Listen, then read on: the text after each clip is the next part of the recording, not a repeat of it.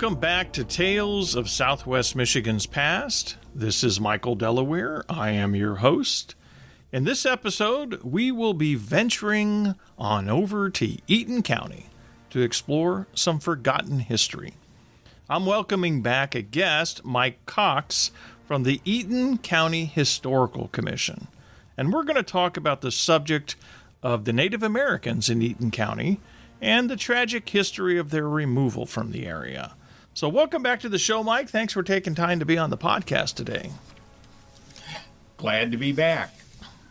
So, Mike, for the people that maybe missed the earlier interview, could you maybe introduce yourself and explain who the Eaton County Historical Commission is? Well, thank you, Michael. The Eaton County Historical Commission is an arm of the Eaton County government where 12 volunteers that have an interest in Eaton County history were appointed to 3-year terms. Wow. And even though we're part of the county, we're largely self-sufficient. We write books as a main way to raise funds for the grant program we have with the commission. That's great. I had no idea that you guys were connected with the county. That's great to see that setup. I wish more counties would do that. That is sounds like a great program. Mm-hmm. Yep. It's an interesting group of people. We do, besides writing books, we hold an annual heritage conference, and I'll talk more about that. That's coming up in June. Oh, and fabulous. we also do cemetery tours around the county. Yep. Okay, so in regards to the Native American history in Eaton County, can we first begin with what tribes were indigenous to the area? Well, the Potawatomi moved to Eaton County in the mid-1770s. They were mainly around Detroit, and they came westward. Up around the Grand River, there were some Odawa and Ojibwe. Many of you have probably heard about Chief Okemos. He, even though he had a village in now Meridian Township, Ingham County, he did spend some time along the Grand River there in Delta Township. But it was mainly Potawatomi people in the southern part of the county. Okay. And so what were some of the events that led up to their removal from the county? Okay. Well, basically, to give you a real quick history, when the Euro-Americans moved in, there were conflicts with the Native Americans, and there were a series of treaties negotiated. And the one that impacted the Potawatomi in Eaton County was the Treaty of Saginaw of 1819. Lewis Cass, the territorial governor at the time, negotiated that treaty. It basically ceded the Native Americans, gave up the rights to about 6 million acres of Michigan, and that included what's now Eaton County. The Potawatomi in Eaton County were never consulted about that. And then because of the people coming in and conflicts between the Native Americans and the settlers, in 1830, President Andrew Jackson proposed legislation called the Indian Removal Act of 1830. And the idea was to take the Native Americans and relocate them beyond the Mississippi River. And this completely neglected the fact that there were Native Americans west of the Mississippi River. The Removal Act was pretty controversial. The Southerners and Westerners thought it was a good idea. The people in New England and the clergy thought it was an awful idea, and it only got through the Congress on 2 votes. Well, After that, 1830, the removals started. In Michigan, the removal didn't happen until 1840. They had planned to do it in, about 1837, but there was a big financial panic and no money. Oh, Well, okay. people were moving into Eaton County, and the Native Americans were being dispossessed from their land. They had an entirely different idea of land and land ownership. Right. They were very communal, whereas we're very property oriented, Right. individual property rights. So in 1840, General Hugh Brady, who was a U.S. Army general stationed in Detroit, Okay. was directed to remove the Potawatomi out of southern Michigan. Okay. Well, he didn't have enough soldiers to do it. He only had about 200 soldiers. So he hired people called conductors. They were private citizens, Mm-hmm. and it was their job to track down and then take the native people west Wow. to, in our case, what was called the Osage Indian Agency in what's now Kansas. Okay. And in the fall of 1840, Brady marched westward, and the Native Americans knew he was coming. And Mm-hmm. there were two bands of Potawatomi here in Eaton County, down in the southern part in Walton Township. Right. There was a big village outside of what's now Bellevue, Mm-hmm. and they had been there so long, there was a big graveyard there. Okay. And of those two bands, one of them was led by a chief called Tuckaman. He had fought under Tecumseh in the War of 1812, and Mm-hmm. in October of 1813, Tuckaman and Tecumseh were involved in what was called the Battle of the Thames in what's now Chatham, Ontario, just not very far from Windsor. Okay. Well, his band, Tuckaman's band, fled into Canada. Okay. And as far as I could tell, they ended up on Walpole Island. Now, the Wow. other band, led by a chief called Muckamoot, was not so lucky. There's an account by a settler, a friend of him. The guy's name was David Lucas. Okay. He wrote later, and it's in the Pioneer history, that this band had gathered on their ponies in a council trying to decide what they were going to do. Well, they Mm-hmm. fled westward, crossed the Grand River about Grand Ledge, and then started following the Looking Glass River up to the northeast and struck what was called the Grand River Trail, figuring they could Mm-hmm. make faster time.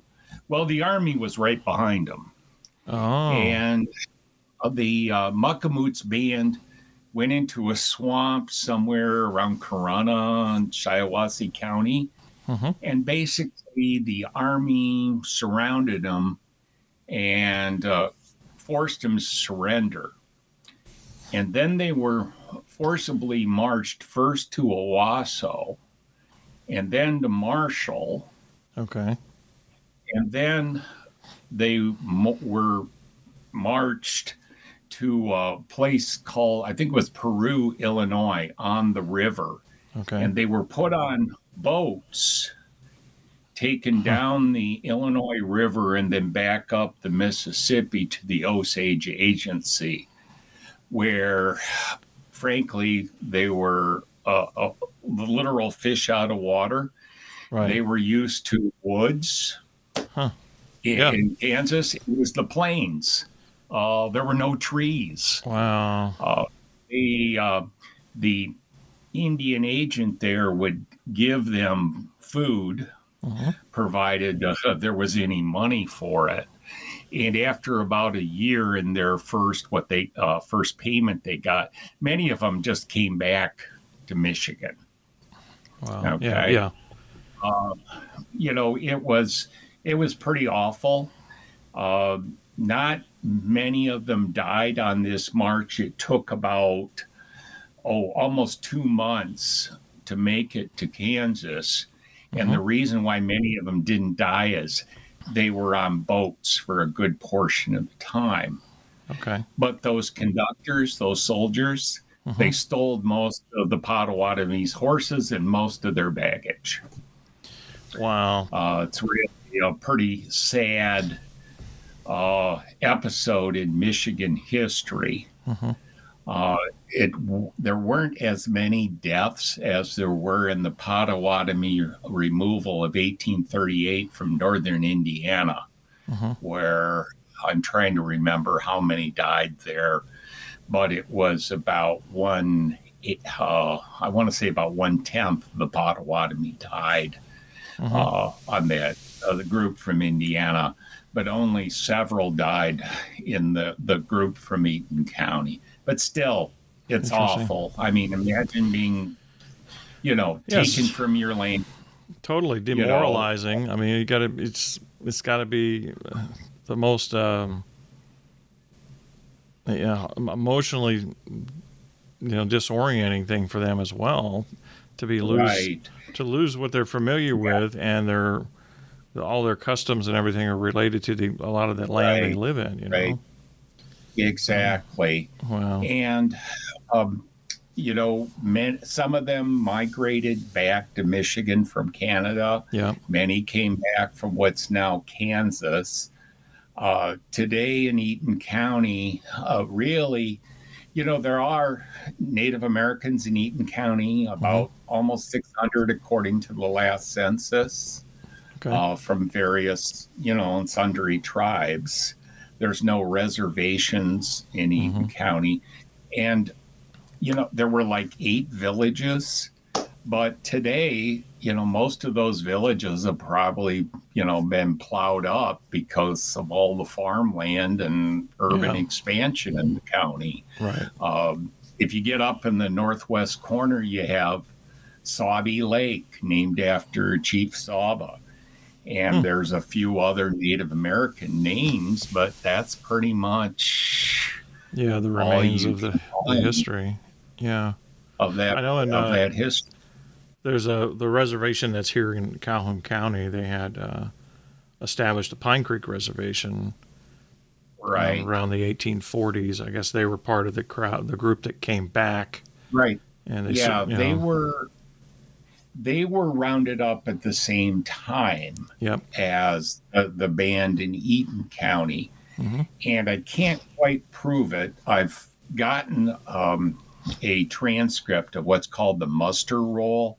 The agent wrote down all the names of the people they conducted out west, and there's about 400 from the Huron band of Potawatomi from your neck of the woods. Right.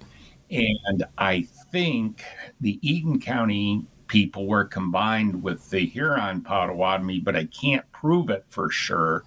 Although I do see the name of, the chief from Eaton County in that listing. It's spelled slightly differently. I can't say conclusively that's the only piece of evidence I have, but I know they were both taken in late 1840. Right. And there's no separate muster roll for the Eaton County removal. But we know it happened. Yeah. Wow. Did you check the one? They have a muster roll at the Potawatomi tribe has down there. If you go to... I have that one. Okay. So they... Yeah. And in a lot of those old... the people writing them were probably writing the names down phonetically.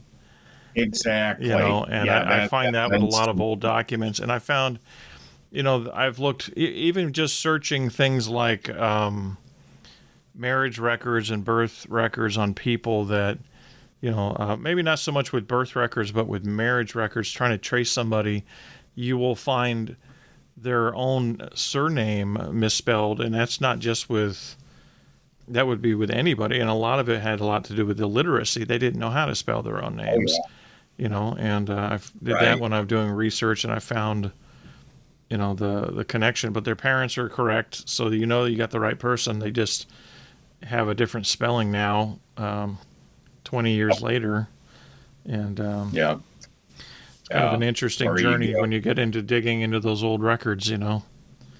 Oh, yeah. And especially, when you look at the various, the census, depending on the year.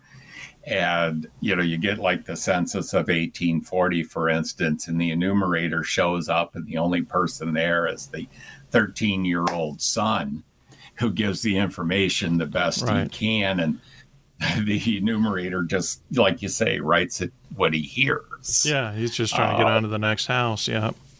Exactly.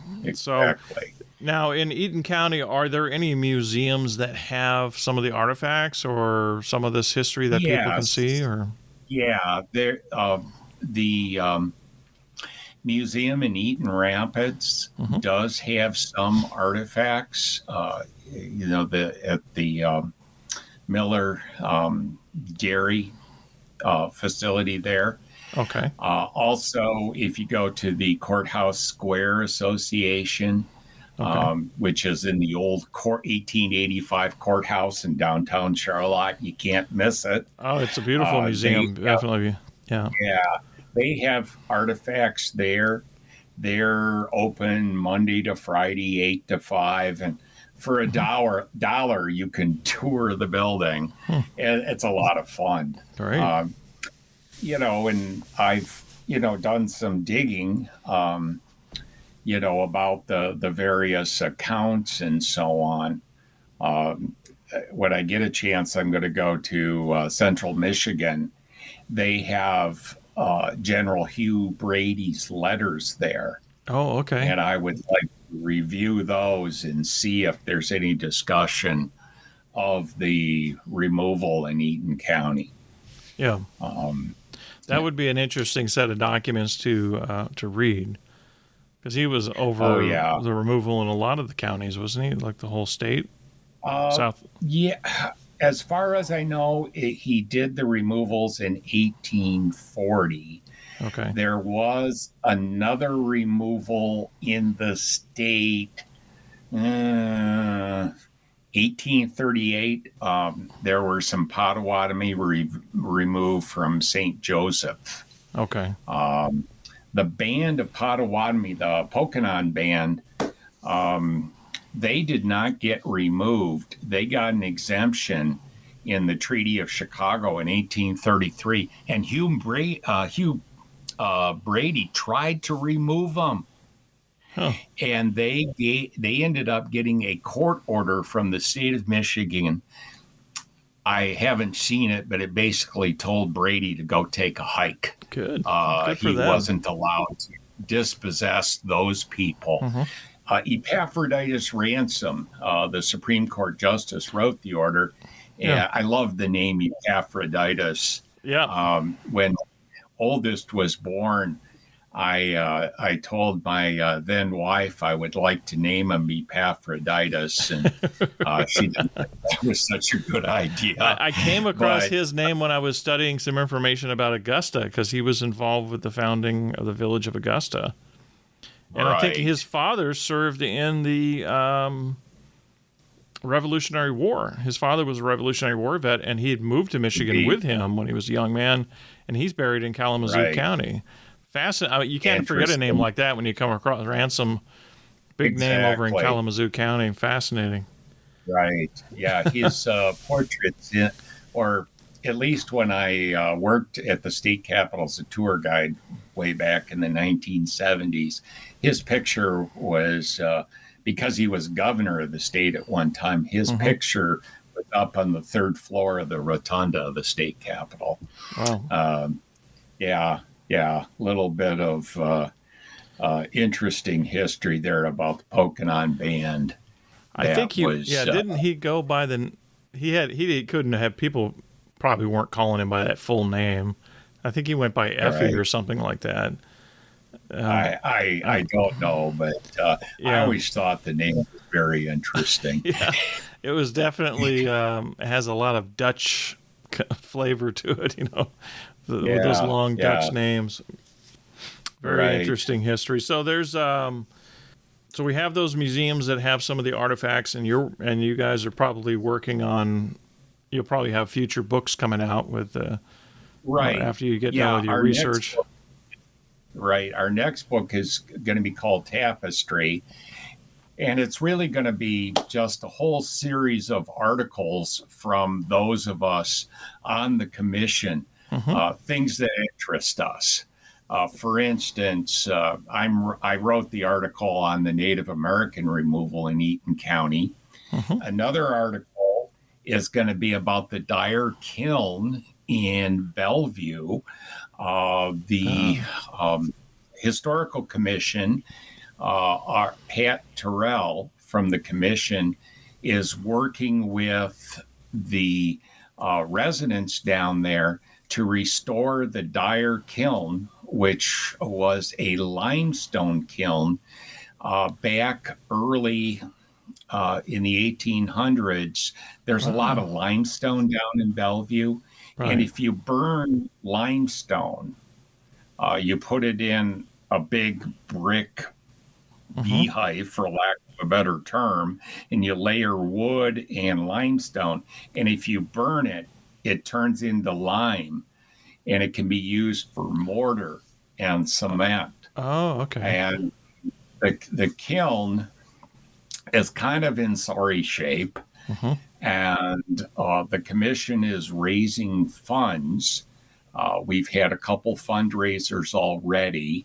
The county passed a park millage last year, and a portion of those funds will go to help restore the kiln. The idea is at least we want to get a cover over it, so it won't deteriorate any further. So that's one of our big projects coming up right now. But our next book is probably going to come out in about 3 or 4 months, with a whole bunch of different articles. Well, great. So what can we talk about some of the events that are coming up with the Eaton County Historical Commission that you guys have coming up this year? Right. Our first event coming up on Wednesday, the 12th of April at 6 p.m. will be a talk about the Ernst Floater photography collection. Mr. Flottner was a resident of Grand Ledge, and so this will be at the Grand Ledge Public Library at 6 o'clock. He was a German citizen who was conscripted into the German army in World War II and got captured by the Allies and spent almost 2 years as a prisoner of war in the United States. Well, he liked it so much, he came back to the United States in 1957 with his wife, and about 1960, they settled in Grand Ledge. Well, he was a professional photographer. He, if you went to his, just about everybody in Grand Ledge passed through his studio. He did wedding portraits, he did baby pictures, he did graduation pictures, and he also loved to photograph every event in Grand Ledge.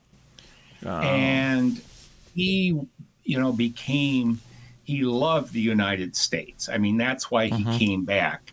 He was no lover of Nazism, but he got conscripted into the army. And that's, and he lived to be 90 years old. He died, I think, back in 2015.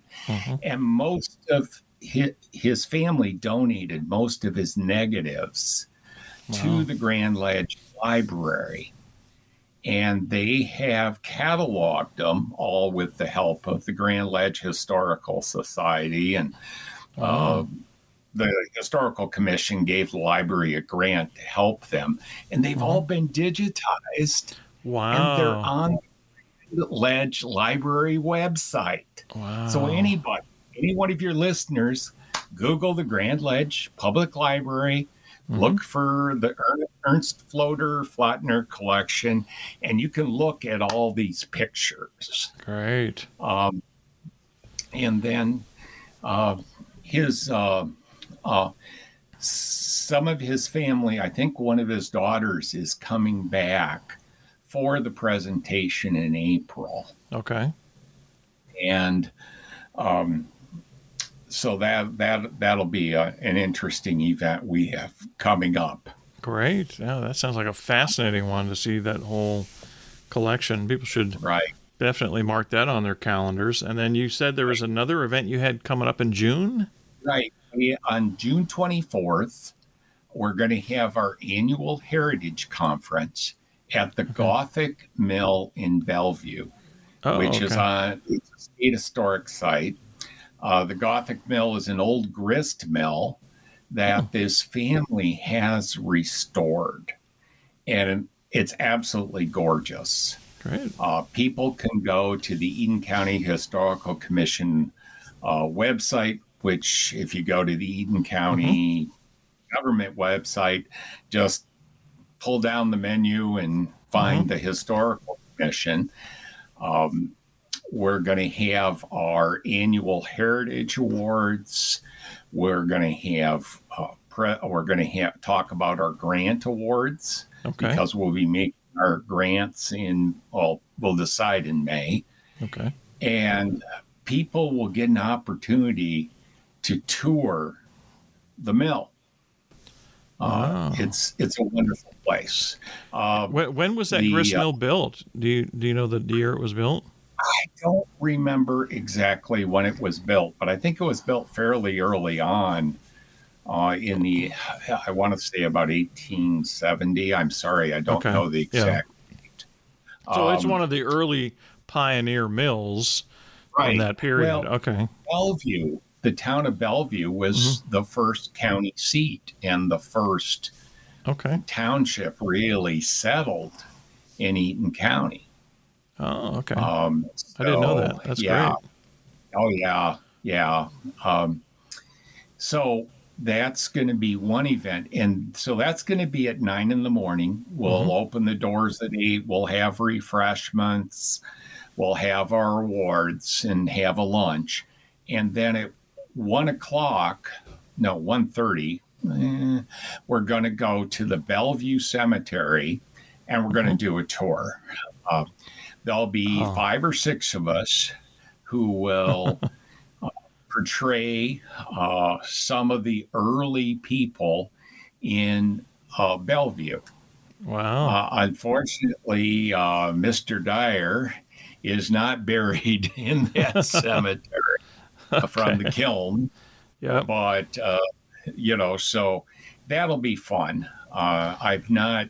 That's a pretty historic cemetery. I have not gone up there to do any filming yet, so I may just have to show up on that one. That sounds like a fun event to go to. You and any of your listeners would be more than welcome. We won't charge you, but everybody else gets charged $5. But it's always a joy. Like I said, we're pretty much self-funded, so we've got to get the money where we can. Oh yeah. And one of the other things, too, and we don't have a date for this in June yet, is we've talked to the daughters of the Union veterans of the Civil War. They have a hall in Sunfield, the old Grand Army of the Republic Hall. Okay. And we're going to have them open up the hall and have them give a talk about the Grand Army of the Republic, which was the fraternal organization of veterans of the Civil War.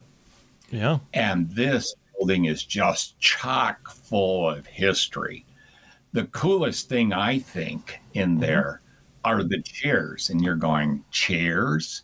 Well, the chairs have the names of the deceased veterans on them. From the Sunfield area, or right, anybody who belonged to the post there in Sunfield. Wow! When they died, they did a chair and put the member's name and I believe the date of their death on the chair. Wow! Also, on the front of the building, they have a couple cannon. The cannon are from the Spanish-American War. And on the bottom of the cannons, or actually the base they sit on, there's inscriptions of the charter members of the post.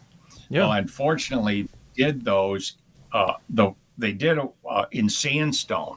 And sandstone's really soft, so the names have pretty much disappeared. And the daughters are trying to raise money to rebuild those platforms. Wow.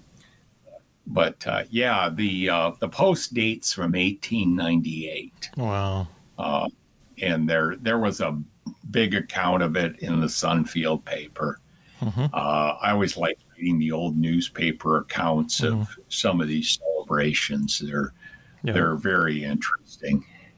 There's another fascinating GAR museum in Eaton Rapids, I think it is. Eaton Rapids. Yep, yes, I've been Eaton to that Rapids. one. I went to an event there. It was a great event, and did a tour. It's just an amazing building in itself. So a lot of GAR museum history in Eaton County. Oh, yes. Yes. Yeah. The up on the second floor of that GAR museum is the meeting place for that post, or what used to be the post there. Okay. The interesting thing is you can go just about in any GAR hall, and they look very much the same. The one in Sunfield looks like the one in Eaton Rapids. Oh, really? Okay. Except for the things on the wall. But many of the people in the GAR were Masons. Okay. So the GAR layout is very much like a Masonic layout in a Masonic temple, or so I've been told. That makes sense. Yeah. Yeah.